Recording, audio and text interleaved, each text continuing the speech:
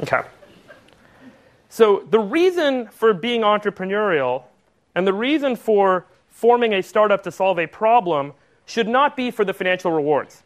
Because the financial rewards, if that's your motivation, would indicate that you're better off going to Google, going to a hedge fund, going to some other career that has stable income potential. If you were to get a job at an existing company, you would have the ability to make an impact. There would be lots of people there. There would be lots of resources there. There would be a platform upon which you could build something that could affect a lot of people. If you were to get a job at Google, they have 100 million users. If you launched a product to their 100 million users, you would have 100 million users. If you were to try and launch that product on your own, you would have 0 users, and there would be a big challenge trying to get to 100 million users. So my point here is that it's not necessarily a bad thing to go work at a big company. You can still have the potential at growing companies, at succeeding companies, at successful companies to make a big impact on the world, to make a big impact and have a large number of customers use something that you build or do something that's a result of your effort.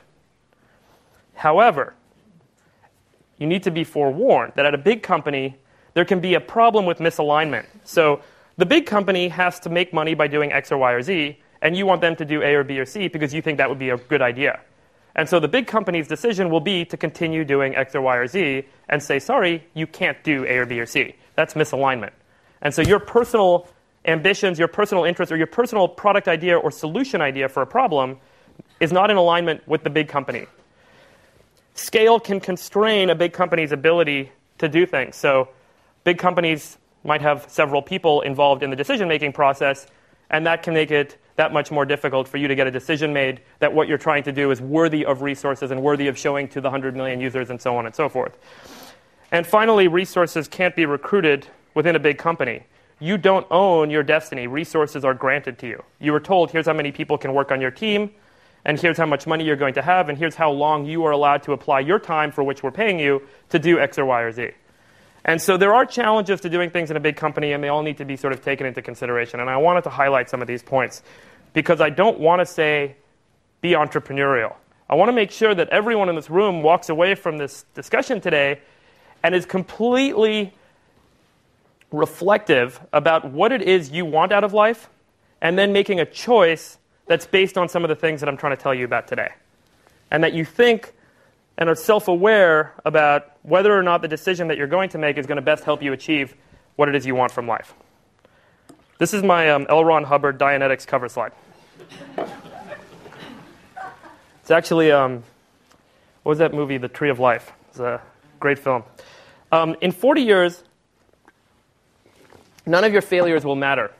And none of the small things that you succeed at doing will matter. What's going to matter are the big things that you achieve in life. And for some people, it's about having a family. For some people, it's about leaving kids behind. For some people, it's about writing a great book. For some people, it's about changing the lives of a few people.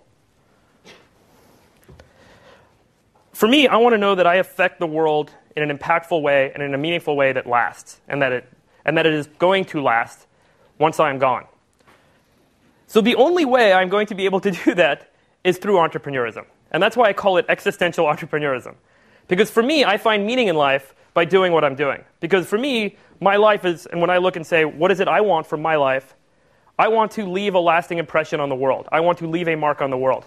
And the only way I can think about doing that and having a big enough impact is to be entrepreneurial. And so I want to be able to look back at every day and say that I made the effort to do that. Even if I fail, that's the decision that I'm making every day to live an entrepreneurial life. So that's sort of some discussion about the premise, why one should be an entrepreneur. And I want to talk a little bit about the process. So the first thing I'm going to talk about is called getting rid of luck. This is sort of the strategy of entrepreneurism, in my mind. And the second one is grinding. It's like a poker term. If anyone plays poker here, I used to play a lot of poker before it was big, and we only played limit hold'em. And the difference between limit hold'em and no limit is you got to grind to make money at limit. You cannot get lucky when you go all in and make a bunch of money on a pot. You actually have to sit there for hours and days to make money. It was a very painful undergraduate lesson.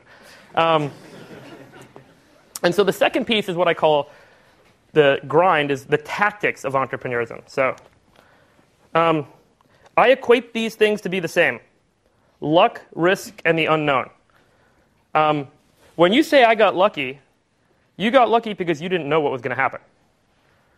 So the corollary is, if you know what's going to happen, there's no luck, there's no risk, and there's no uncertainty in what it is you're doing. Therefore, shouldn't your objective be to know what is going to happen? And your pursuit should always be to remove the unknown from the equation. And that's sort of the fundamental premise of how I think about building the business.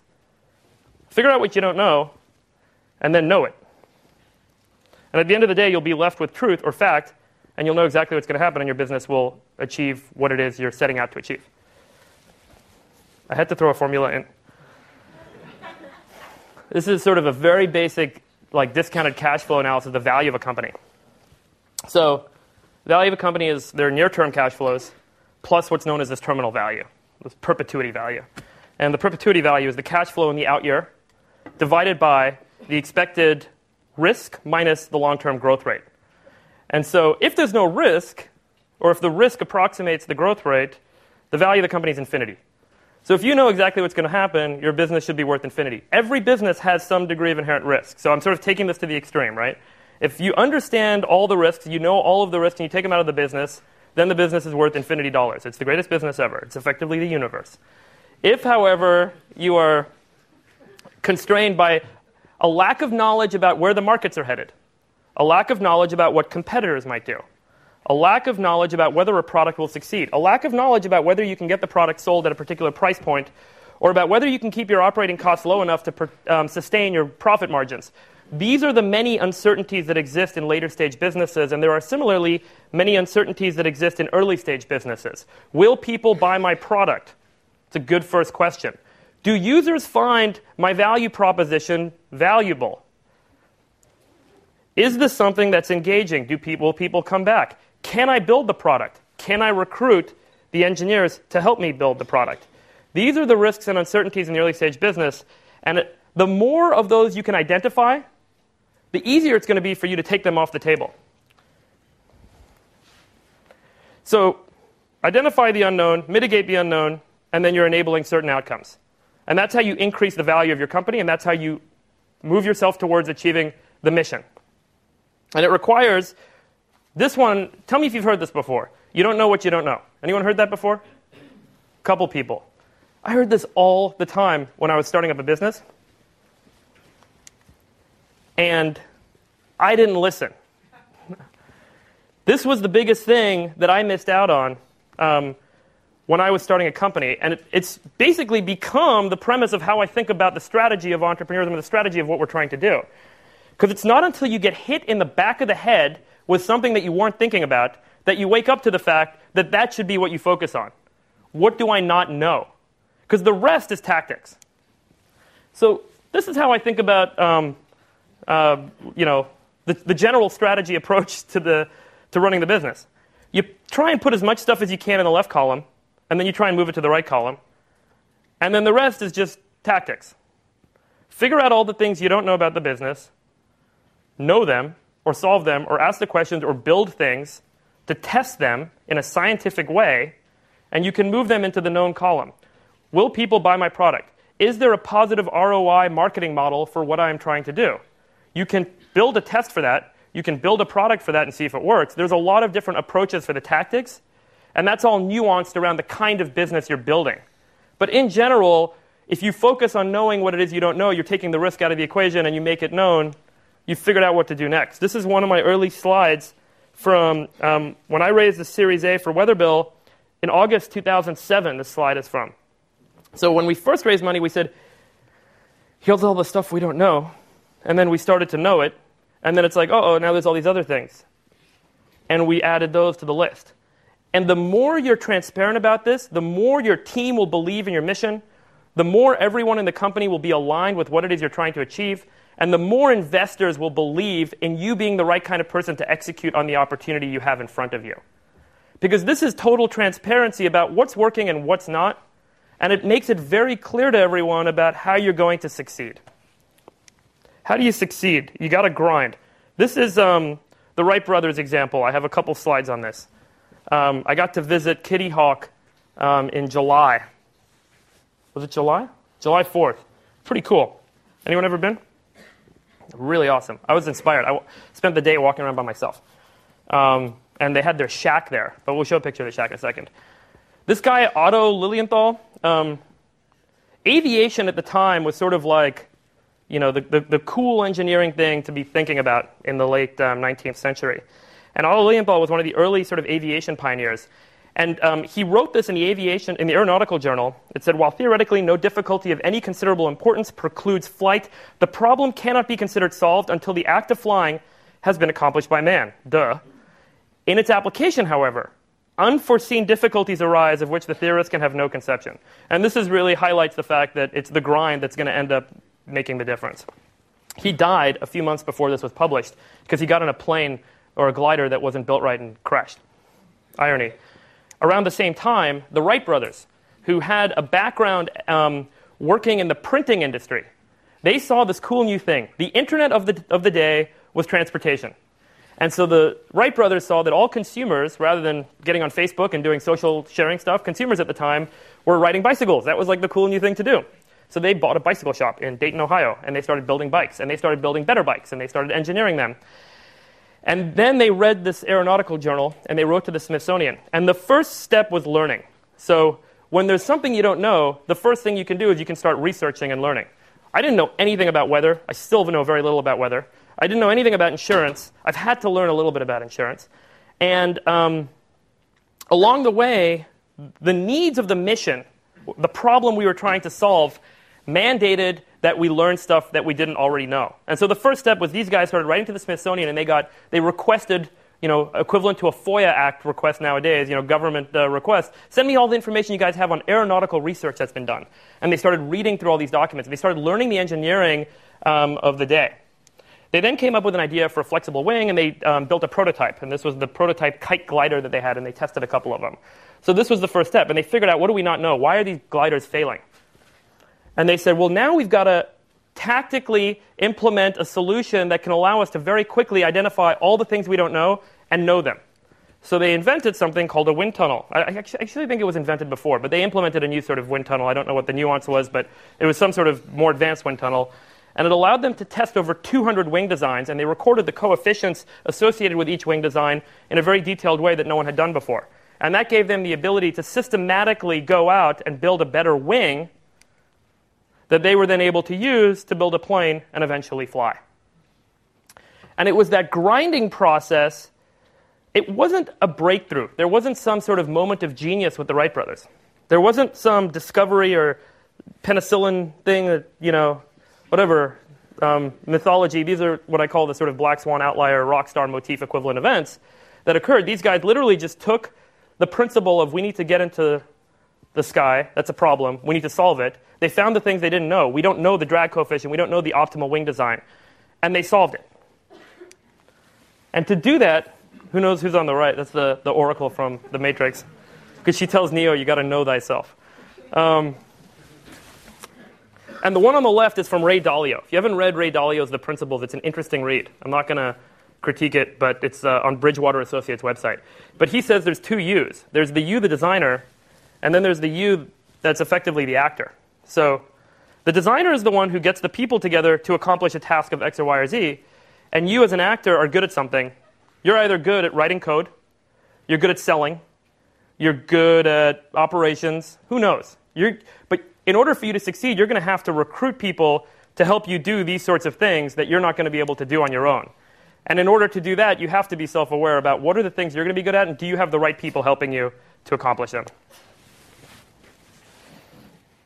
There's a lot more that could be said about this grinding notion, and I know we have limited time now, but I think there's plenty of books written. Steve Blank's book is a great book. There are lots of books out there about how do you optimize that process of figuring out what you don't know and then knowing it. Innovation is the only sustainable competitive advantage any company can have. I think we can probably spend an entire hour talking about all the companies that have failed for lack of following an innovative path. And you can say, well, RIM didn't innovate because Apple innovated with a better OS. And so the iOS is a better OS than RIM, and therefore it beat the BlackBerry. Okay, easy to say that. But innovation at scale, as a company gets bigger, and this is a later stage problem that I think is probably appropriate for thinking about early stage stuff, but innovation at scale is challenging for a couple of reasons. It requires perpetual change. So the concept of taking risks all the time on new things and having them not work out is sort of counterintuitive to what successful people consider to be success. Because when you take risks, odds are you're going to fail. When you're trying to do something new, odds are you're going to fail. And successful people don't like to fail. They like to be successful. And so the challenge with innovating at scale is that you have to get people in the mindset that failure is a process. It is part of that iterative process of grinding. The Wright brothers didn't consider themselves failures when the first 199 wing designs didn't work. They considered themselves successful at the end of the day because they accomplished their mission. And failing is part of the mission. It's part of the process of getting to that mission. So people tell me all the time, well, you're running an insurance company in San Francisco, you're running an agriculture insurance company. Yeah, you're running an agriculture company. We're not an insurance company, we're not a company, we're an innovation company.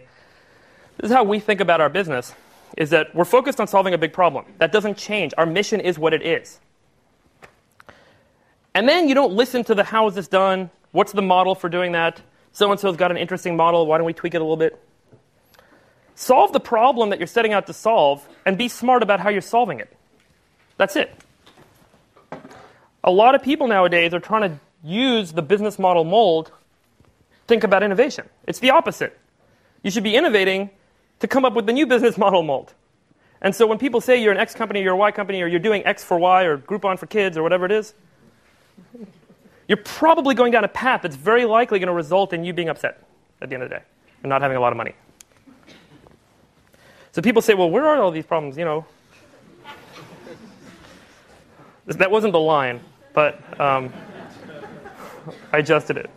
It's because I love this scene. I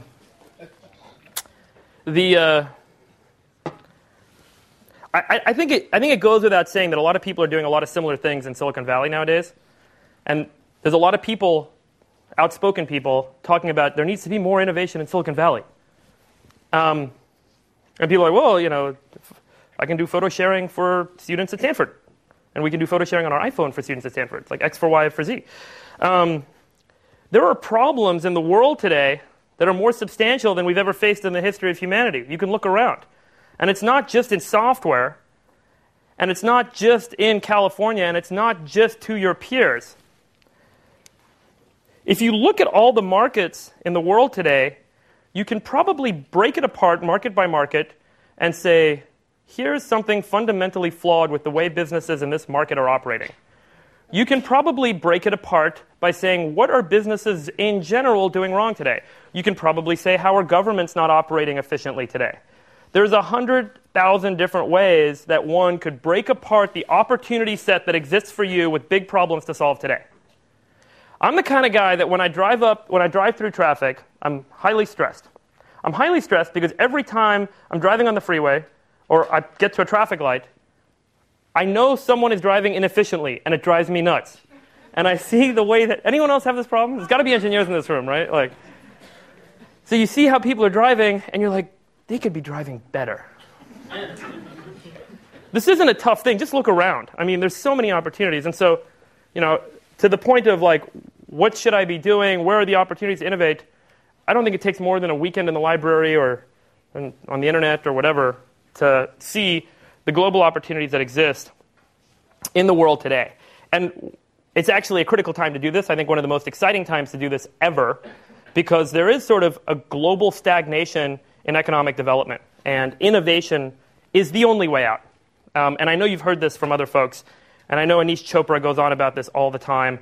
And I think it's really important for people in this room to take heed. If you're thinking about doing something entrepreneurial, think about solving a really big problem. Because it's going to be great not just for you, it's going to be great for everyone.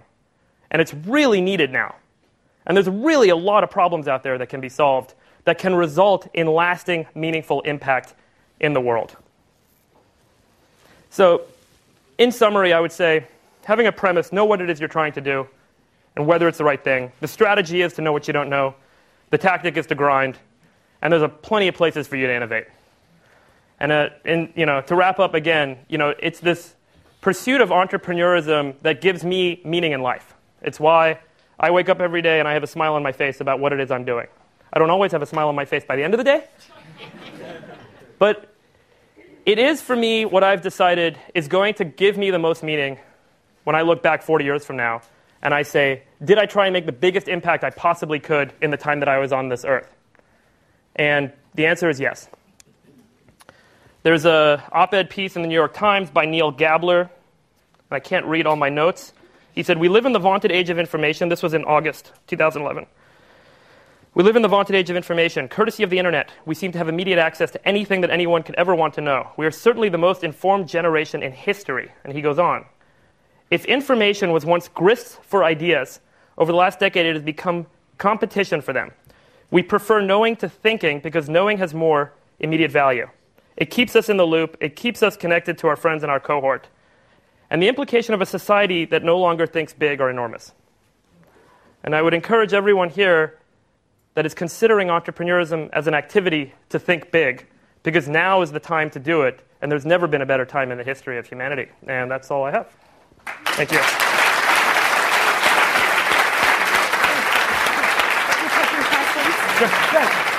That was a fabulous way to kick off the year, and we can open it up for questions. We've got 10 minutes. This isn't really a question, but you aren't going to hear this until later. Ironically and unfortunately, while you're talking about rock stars, one of the biggest rock stars in Silicon Valley history passed away. Steve Jobs died. Oh, you're kidding? Yeah. Wow. Steve Jobs died. Wow. Wow. That's incredibly sad. I don't know. I'm sure we'll have lots of opportunities to remember him and everything. Everyone's seen his commencement speech, right?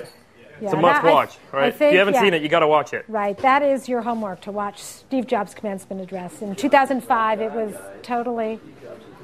And so, look, I mean, it's not the right time, but that is, Steve Jobs said, I want to leave a dent in the universe. Who here doesn't use an Apple device? I mean, there is literally no human being in our lives that has made more of an impact on more of the world than that man. And that's what he always said he wanted to do. And he set out to do it, and his achievements speak for themselves. Wow. Well, it certainly is a sad day. And does anyone have any questions that are actually related to this talk? In here, front, right here. For your business, what's the competitive advantage? Why can't other insurance companies analyze the weather data and offering? Yeah, so insurance companies are generally not... Can you repeat the question? Yeah, so the question was, what's our competitive advantage and why can't other insurance companies do what we do?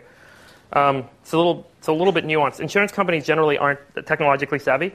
Insurance companies like to underwrite risks in a static way and go out with a static what's called rate sheet. And so there's a pre-underwriting process. The customizability of our products is what really gives us the ability to sell them, because people need to customize them to their... At my farm, I plant between May 1st and May 15th. And so the dates, when you change the dates for weather coverage, the risk changes pretty dramatically. And so the risk profile changes pretty dramatically, and you have to re-rate it in real time is how we do it. Secondly, the automated sort of processing of claims, so understanding what weather took place and then sending a check, it's sort of a data feed, right? You're taking it and you're processing it. But insurance companies... There are very few insurance companies who have the bureaucratic ability to enable an automated payout program. They have a claims and adjustment process and a loss adjustment team that does every sort of analysis of every claim that's filed. And so automated payouts based solely on data is not in the lifeblood of how insurance companies operate. And to the point about innovation, it is very hard to get them to change how they operate. And so for them to do this automated payouts, 40% of our customers, our farmers that buy our products, get some sort of money back. So sometimes they get small amounts because we cover this sort of very little variations in weather that cause little variations in your profit as a farmer. Those small variations occur to 40% of farmers. So 40% of our farmers are getting some money back at the end of the season or getting some deduction on the premium that they owe us. And that's called a 40% claims frequency. The typical claims frequency for an insurance company is like less than 3%. So for them to then scale up their loss adjustment program by 10x would be untenable. So there's a bureaucratic, and then there's a couple of sort of what I would call sort of core technology IP pieces that we've built that, we would go head to head with a technology company and feel comfortable. So. Thank you. I'd imagine the accuracy of your weather prediction algorithm is critical and something you guys are constantly trying to increase for your benefit and for your, the farmers and stuff. Where do you guys see the trajectory from your company providing insurance for the farmers, switching over to, creating the best weather prediction algorithm or software that's out there? Yeah, so next week when we announce our name change, I hope it'll frame sort of the direction that the company's headed, which is a broader scope. We focus on farmers, but there is more that we can do with the platform that we've built and the technology that we've built where we're predicting the weather on a micro-scale basis 10,000 times for the next 2 years than we're doing today. Right now, we're underwriting insurance policies with that data. And in the future, we hope to use that data to build interesting new products that can enable new ways that people interact with the weather, plan their businesses, think about what they're doing, get an alert if it's going to rain and you should wear a raincoat or something, right? I mean, there's a whole slew of products and services that we could eventually build on this platform that we've already built the infrastructure for. And so that's sort of where I think we're headed. Agriculture is such a huge opportunity. We can scale into different crops. We sell into 3 crops today. It's just an unusual talk, but for us, a product is a crop: corn and wheat and soybeans. We're going to launch sorghum and cotton and rice. So these are the products that we're launching. And then we can launch that in Australia and in Canada and Brazil and in Asia and in India. And so there's ways for us to expand our business in agriculture and then into different verticals and then into data services. And so there's lots of ways that we think about building on the platform that we've built today. Back here. So one of the things I took away from your talk is this ability to be fearless or sort of, disregard the risks involved somewhat, or at least think that you can go out there and take the risk.